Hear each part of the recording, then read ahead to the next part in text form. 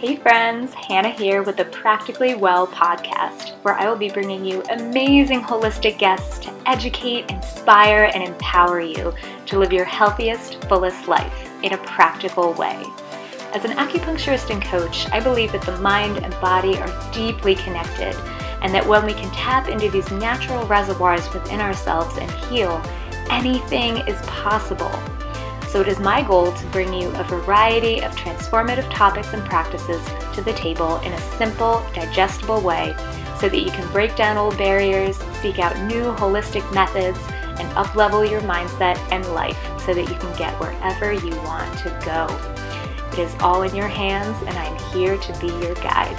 So let's get started.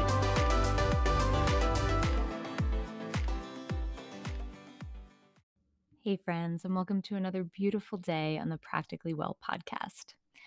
I want to speak today on what is a sensitive topic for many and one that I think is incredibly important for long-term healing. It's a concept that I've been actually integrating into my life a lot recently, and that's just really provided immense release and freedom. And I sincerely hope that it does the same for you. So, if you've listened to this podcast from the beginning, you know that I have a history of childhood sexual abuse and that it is something that has shaped a great deal of my life. I will say, in retrospect, I regret nothing. My healing journey thus far has helped me transform into who I am today, and I respect my own process and have deep appreciation for my desire to overcome what happened to me and to use it as fuel for helping other women to do the same. And I want to speak today on just a little bit on the natural cycle of progression of healing. And I want to bring a concept to light for what comes next after that initial healing has happened and hopefully illuminate something for you that maybe you haven't thought of or practiced yet before. So, when a trauma happens, there's many stages that the body and mind and spirit go through, and it looks a little different for everyone, of course. There can be denial, grief, anger, sadness, emptiness, and a whole other host of emotions wrapped into one. And it's incredibly important that we allow ourselves to feel all of these emotions and do our best not to suppress them. Yes, when you're in initial shock after something occurs, it's completely natural as a protective mechanism to shut down and go numb for a little while. It happens to all of us, and your body knows that you need a moment of distance from what happened, and that's totally okay. And eventually, it will be time to work through all these other emotions that come up, and there will be many. But what I want to focus on today is what happens after you've done the processing, after the vibrant colors of emotion have faded into the background and time has passed, and the traumatic event is no longer the main highlight reel of your days. So, what I've been finding is that it's actually in this phase where when trauma can linger in our unconscious mind and body in a way that can actually be really destructive long term. And all that begins with how we're identifying with the trauma. And I can say from personal experience, it's a cathartic moment to identify yourself as a survivor from a trauma initially, and knowing that, where you are today, like you're still standing in spite of what has occurred. And that's an important step in the healing process to go through. But what I've been coming to learn is that continuing to identify yourself as a survivor or a victim of whatever trauma it is, and continuing to bring it up as one of the main themes that paints a picture of who you are may not be the way long term. So, let me explain a little bit more as to what I mean by this. So, when any part of our past or any situation is a constant piece of who we are or the story we tell, we're really continuing to illuminate it and identifying it or identifying with it. And by that continual repetition, we're actually creating an identity for ourselves. And because of that, we will continue subconsciously to look for other ways to continue to fuel that identity. Whether it's I'm a good person, or I am a hard worker, or I'm successful, or I'm a survivor, whatever it is that we believe ourselves to be, we will continue to look for ways to fit into that identity. And while, there's a lot of positive ways that that can happen, when it comes to trauma and when we're continuing to label ourselves as a survivor, years later and continuing to bring it to the surface like that, with the identity of who we are at our core being that, we're continuing to let that trauma synthesize our spirit, and it can lock us in and oftentimes close the door to other possibilities. And I just want to say, first and foremost, that I am not in any way, shape, or form telling those who have been through traumatic situations to disengage or ignore what has happened to them. I am not saying to bury it, to be ashamed by it, or to not speak to it. I think honestly that speaking about your trauma, especially for the first time or the first several times, is an incredibly powerful experience. And if sharing your story helps others to feel empowered to do the same, it's a deeply useful thing to do. And if it helps you to heal and move past it, it's a deeply useful thing to do. It's what I did in the second episode of this podcast. And I had many women come to me and thank me for sharing my story. And I know that it was valuable both for myself and for them.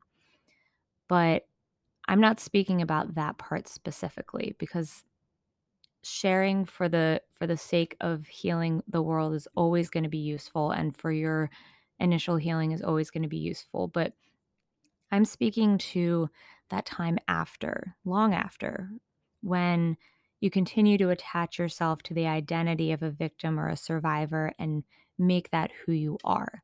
Make that your mindset, your identity, your essence. Because what happened to you is not who you are. And once you've given yourself the time to do the work and heal from what has happened, the deepest long term healing that you can do, in my opinion, is to start exploring all the other pieces of you that make you who you are outside of what happened. And I'll use myself as an example to go a little deeper. So, yes, I was molested as a little girl, and it's something that I will never forget. It gives me deep empathy for others who have also been hurt. It gives me a unique inner strength and drive that I am grateful for to this day. But I am so much more than my abuse. And I'm practicing now to choose to not let it be one of my defining factors. I'm not just Hannah Jefferson, survivor. I am Hannah Jefferson, intuitive, light filled being whose purpose in this life is to spread healing and joy and help illuminate magic in others and myself. If I stopped at Hannah Jefferson, survivor, I would have missed all the other things.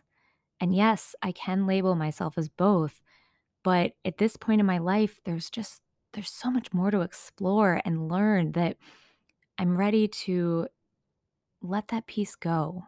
Not bury the trauma, not forget about it, but let go this identity piece. I'm going to, continue to do healing work on my physical body. And I do a lot right now currently because I know that there are still little bits of the trauma lingering internally from a physical perspective, and that's okay. But it's not the party line for me anymore. It's not the first thing I think of when people ask me about myself. I'm no longer trudging through the trenches of survivorhood, grateful that I just survived and made it through. Because at this point, I don't think I survived. I think I thrived and grew and transformed. And it's always going to be a process, but I think that there are just so many more profound and amazing things that I can link my spirit to than this one event. So much more that I can open my mind and my heart to if this one thing is no longer my label. There's just so much possibility for joy and greater ease and healing because I've already done that work through it. So I don't need to label myself with this thing hanging over my head anymore. So I hope that if you are someone who has been through a trauma, you'll give this concept consideration, whether you're ready for it or not. Just having it in the back of your mind for potential at some point, because your story is yours to tell in your own way. It will always be a part of you, and sharing it profoundly and bravely for the sake of your own healing and the healing of others will always be a beautiful thing. But it doesn't have to be one of the words in your bank in your day to day, in the back of your mind. And, so often they say that forgiveness is one of the most powerful things you can do in a traumatic situation because it's a gentle and loving and profound release of the ties to the situation, the energetic ties that we hold to so many things that have happened in our lives. We're not changing it, we're not pretending it didn't happen. But by releasing these ties, this identity, we're no longer needing to be deeply emotionally attached to it. And I think that this process of exploration and just redefining is very in alignment with the concept of forgiveness.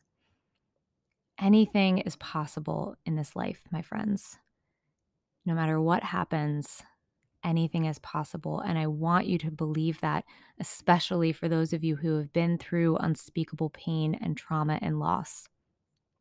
Anything is possible, and you can define yourself and your life however you want and whenever you're ready to do so. Be well. Namaste. Thanks so much for listening, and if you like what you've heard, it would be everything if you would subscribe to this podcast and leave me a 5-star review. It is my goal to spread as much healing energy and education as possible, and every little bit helps. So thanks again for listening, and until next time, namaste.